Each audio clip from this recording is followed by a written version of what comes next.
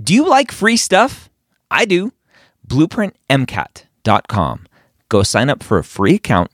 Get access to Blueprint MCAT's Diagnostic, Blueprint MCAT's Full-Length 1, Blueprint MCAT's amazing brand new spaced repetition platform with over 1,600 flashcards already made for you, as well as their amazing study planner tool. Schedule out the content so you know if you are on track to take the MCAT when you need to.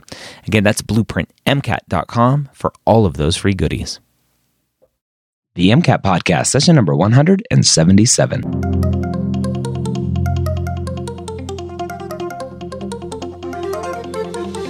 A collaboration between the medical school headquarters and Blueprint MCAT. The MCAT Podcast is free MCAT prep to help you understand the MCAT, teach you how to break down questions, and give you the skills and confidence to get the score you want on your MCAT test day. Learn more about Blueprint MCAT at blueprintprep.com/MCAT. A collaboration between the medical school headquarters and Next Step Test Prep, the MCAT Podcast is here to make sure you have the information you need to succeed on your MCAT test day. We all know that the MCAT is one of the biggest hurdles you'll face as a pre-med, and we're here to give you the motivation and information that you need to know to help get you the score you deserve so you can one day call yourself a physician. Welcome to the MCAT Podcast. My name is Dr. Ryan Gray, your host here every week. As always, I'm joined by Phil from Next Step Test Prep, the premier place to get your full-length Next Step, your full-length MCAT exams. Go to nextsteptestprep.com and you can save 10% on those full-length exams by using the promo code MCATPOD. That's all capital letters, MCATPOD at nextsteptestprep.com. We're continuing our AAMC MCAT outline breakdown in this episode. Phil, back for some more MCAT podcasts. How are you today? Doing good. Doing well, doing great, doing amazing. I'm doing good and doing well. I'm making the world a better place, and I'm good at it. So I'm doing well at it. Doing well, good. Yeah, doing well at doing good. Nice. I like it. AAMC outline, Psych Soc, continuing the torture. I mean, very enthusiastic fun that this is. As I'm staring at the content category 9B, it looks like we're getting close to the end, the last few pages. So I'm excited for that. Yeah, very close to the end. A lot of times as these, like the tail end of this document, I feel like things get easier. It's kind of surprising. Like after like 7A, which is only like 4 sections into it, I kind of see that as like the halfway point in terms of difficulty. Because after that, you start to get into more of the sociology stuff, into things that people feel like they've got a good general grasp on, like what it means, like genders and like marriage and divorce. Like you guys have heard of these things. These are not new terms for you for the most part. So the tail end of this gets a little bit easier, and we're on the tail end of the tail end. So we're going to focus in on the hardest of the hard. The rest of the stuff should be fairly straightforward, but you do want to still make sure that you're going through it. All righty. Let's rock and roll. What do we got for us in 9B? Yeah, so we have some big population stuff. So kind of like zooming out, looking at the populations in general. One of the first things here is Malthusian theory. And so the Malthusian theory is the idea that populations are going to keep going up and up and up, and we're going to overpopulate the world, and then everyone's going to die. It's a very happy theory that we have there, named after the Malthusian of the Bible, of long livedness. And so just the idea that if everyone is living a lot longer and everyone's having more kids, the population is going to spike and we're not going to have enough room. And this was a pretty common theory. It's one that we've kind of like accepted as probably not true at this point. As a society ages and gets bigger, you have smaller families. And so like your parents probably had less kids than your grandparents did and their grandparents. I know I'm kind of in the Midwest here, and so maybe a little bit more provincial than, people on the coasts. But like my grandmother was one of 11 children, and then my mom was one of 9 children, and then I was one of 4, and I'm going to have less than 4 children. And so like the population kind of like seemed like it was going to be growing and exploding a lot, like if those rates continued, but they don't. They tend to taper off. And so this is why you see very stable populations in a lot of like very industrialized cities and countries that have, kind of like stabilized over time. And so the Malthusian theory is just this idea of this like sharp exponential increase in population. And you do still see population growth on some of the less kind of like normalized industrial places, first world countries. But that tends to taper off as you go through this. And this actually is like leading to another theory, which is the demographic transition model, which is looking at how, of course, it's a great transition. Well, the demographic transition model was kind of explaining why the Malthusian theory was incorrect. And so at first in like a pre-industrial society, there's like everyone's having a lot of kids, but everyone's dying also. And so there's a high fertility and high mortality rate. And so I always think of like, the like turn of, like the advent of America and founding fathers. And it's like somebody with like a farm and I need help running the farm. So I'm going to have 15 kids and 12 of them are probably going to die just because that's how it works. But the other 3 that are surviving will help me kind of like run the farm. And so this is the kind of like early, like stage 1 of a society. It's like pre-industrialized. You have like very high fertility and very high mortality rates. But as society advances, all of a sudden people die less because you have better medicine. You have better like resources, like people aren't starving in Philadelphia as in like Benjamin Franklin's time, there wasn't a lot of like starvation, right? And so as the resources got kind of better, like the mortality rate starts to drop off. The fertility rate still stays high for a while. And so, I was one of those 3 kids that my dad had, he had 15 kids and just 3 of us survived. And so I want to run the farm now. And so I'm going to have 15 kids, but oh crap, like 2 of them died. And so now I've got 13 children, right? And I'm like really overwhelmed. And so there's this sharp increase in population when a society gets to this stage where the mortality rate starts to drop off a little bit, but the fertility rate doesn't necessarily follow. And so everyone's still having tons of kids, but there's like less death, which in general is good, but like the population spikes. And this is a stage 2 of a population. So stage 1 is high mortality and fertility rates. Stage 2 is the mortality rates dropping. And so we start to see this kind of like spike in population starts to really exponentially increase. And so the next generation is going to reach this thing like, it was really hard for me being one of 12 children. And so I'm going to have less kids. And so in stage 3, the fertility rate drops. And so you start to have less children being born. The mortality rate is still low at this point. I'm starting to kind of like balance off here, but the fertility rate is dropping. And so as it's dropping, it's still going to be higher than the mortality rate. So in stage 3, you still have this like increase in population as the fertility rate is dropping. But you still have this kind of population growth. And then eventually you reach stage 4. Stage 4. Which is stage 4 where death. Yeah. This is like very low fertility and low mortality rate. A lot of people would argue that that's where the US is in a large part. Everyone has like 2 kids, right? Yeah. And that's kind of like Japan. the average. Yeah, Japan. So Japan's a very interesting thing. There is a theoretical stage 5, which Japan might be in. Ooh. But before we get to stage 5, so I know that you were in the UK recently, and I know way back in the day, man, this is like 12 years ago now, when I was studying abroad, I remember like traveling around in Ireland and just being like, why aren't there more people? Right? Like these farms have been here forever. And I just know that like in my neck of the woods in Missouri, like, the populations were still kind of growing. People are building new houses and things like that. The towns are expanding. And like, I don't understand how this county, which is older than my country, is not overflowing with people.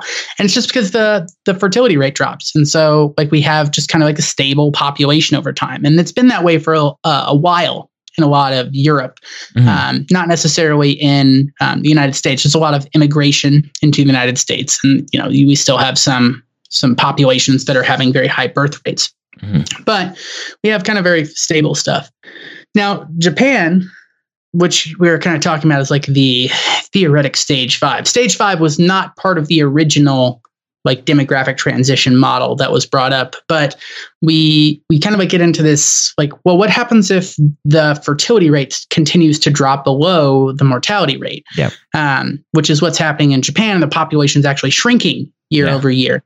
And it's really, it's something that the government is very interested and like concerned with. I remember reading a newspaper article about how you could put in an application and the government would pay for you to go on a date because people just weren't dating and having kids and things like that. And I'm like, I wish I could just, like send a message, like to my local person, like senator, like, hey, I really kind of want to go out for a hamburger and this girl's kind of cute. Will you pay for it? Hook a brother up. Yeah, come on. And so, yeah, they might get my vote more often if they did that. Yep. If they started paying for my dinners. Yeah. I get paid to use Tinder. Sweet. Yeah, nice. Right. That's even better than the free model that dating's in currently. Yep. So stage 5 is this like theoretic when the fertility rate continues to drop. And note that this is the only stage out of the like 5 stages where the population overall is decreasing. Mm-hmm. And so in stage 1, it's pretty stable because fertility and mortality rates are both sky high. Tons of kids, everyone's dying. Stage 2, less death. So the population starts to go up. Stage 3, the fertility rate starts to drop, but the population's still going up. Stage 4, it's starting to stabilize because you have low fertility and mortality rates. Stage 5 is this question mark of the fertility rate continuing to drop. And now population for the first time is starting to decrease. And so kind of an interesting thing there. Wow. Okay.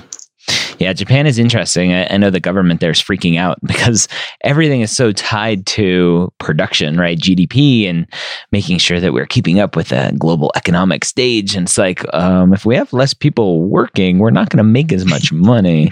I'm like, it's okay, people. It's okay. We can regress a little bit. Let's find a happy medium here.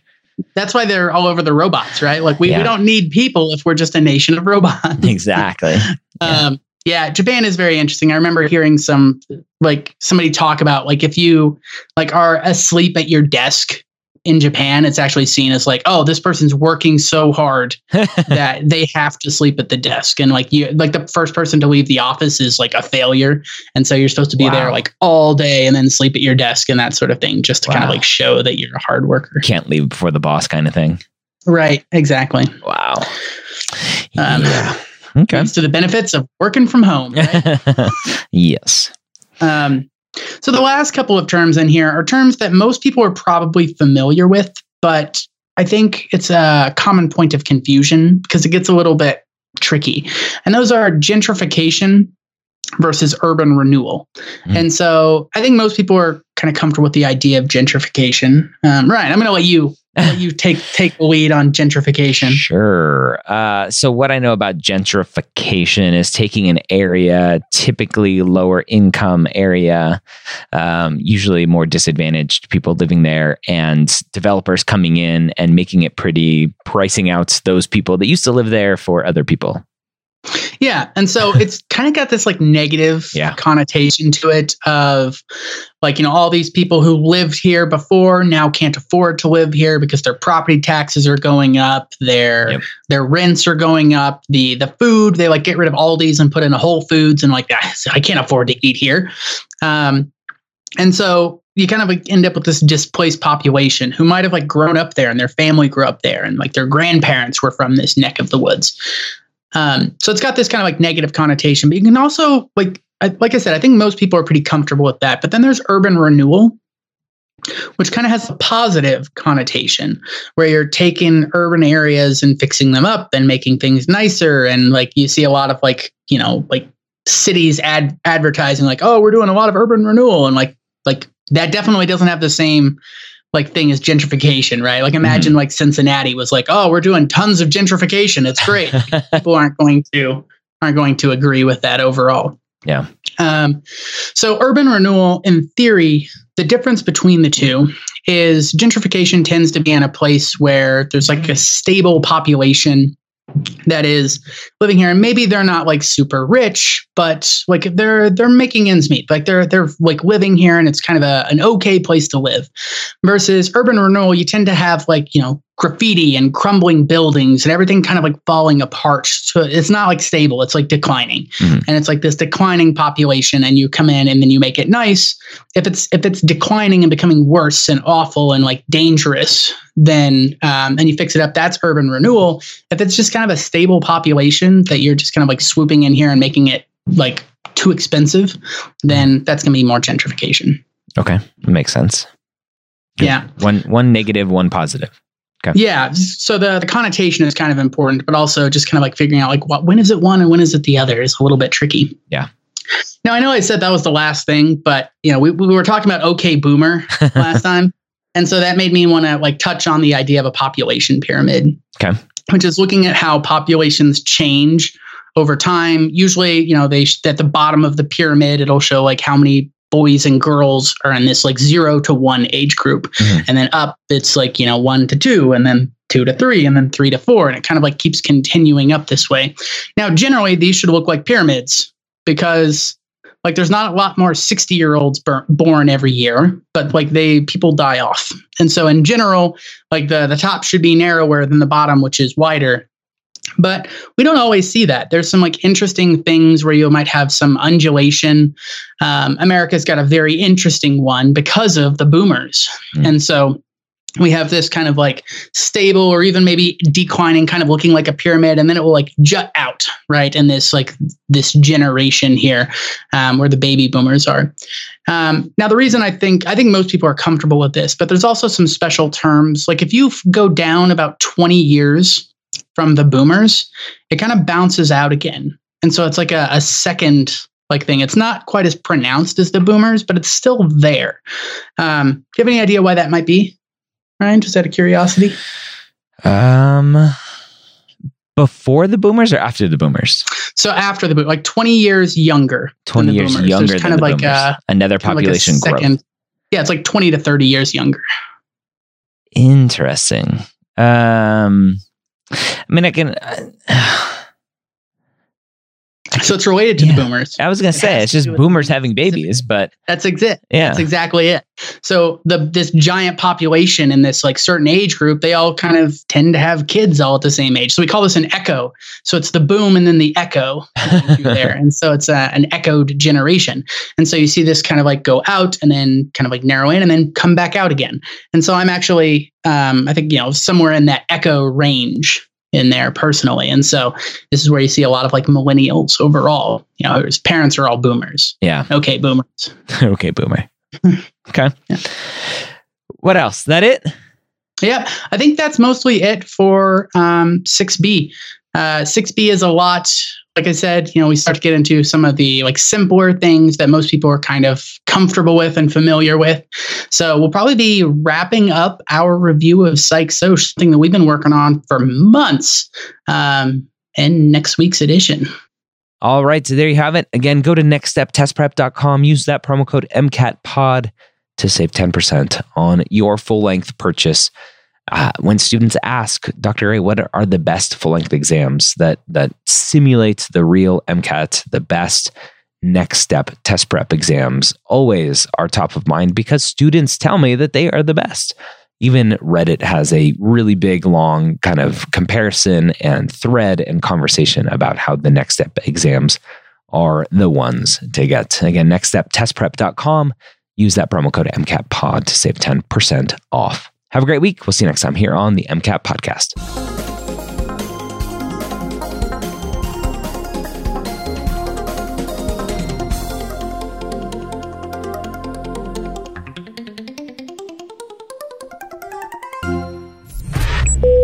This is MedEd Media.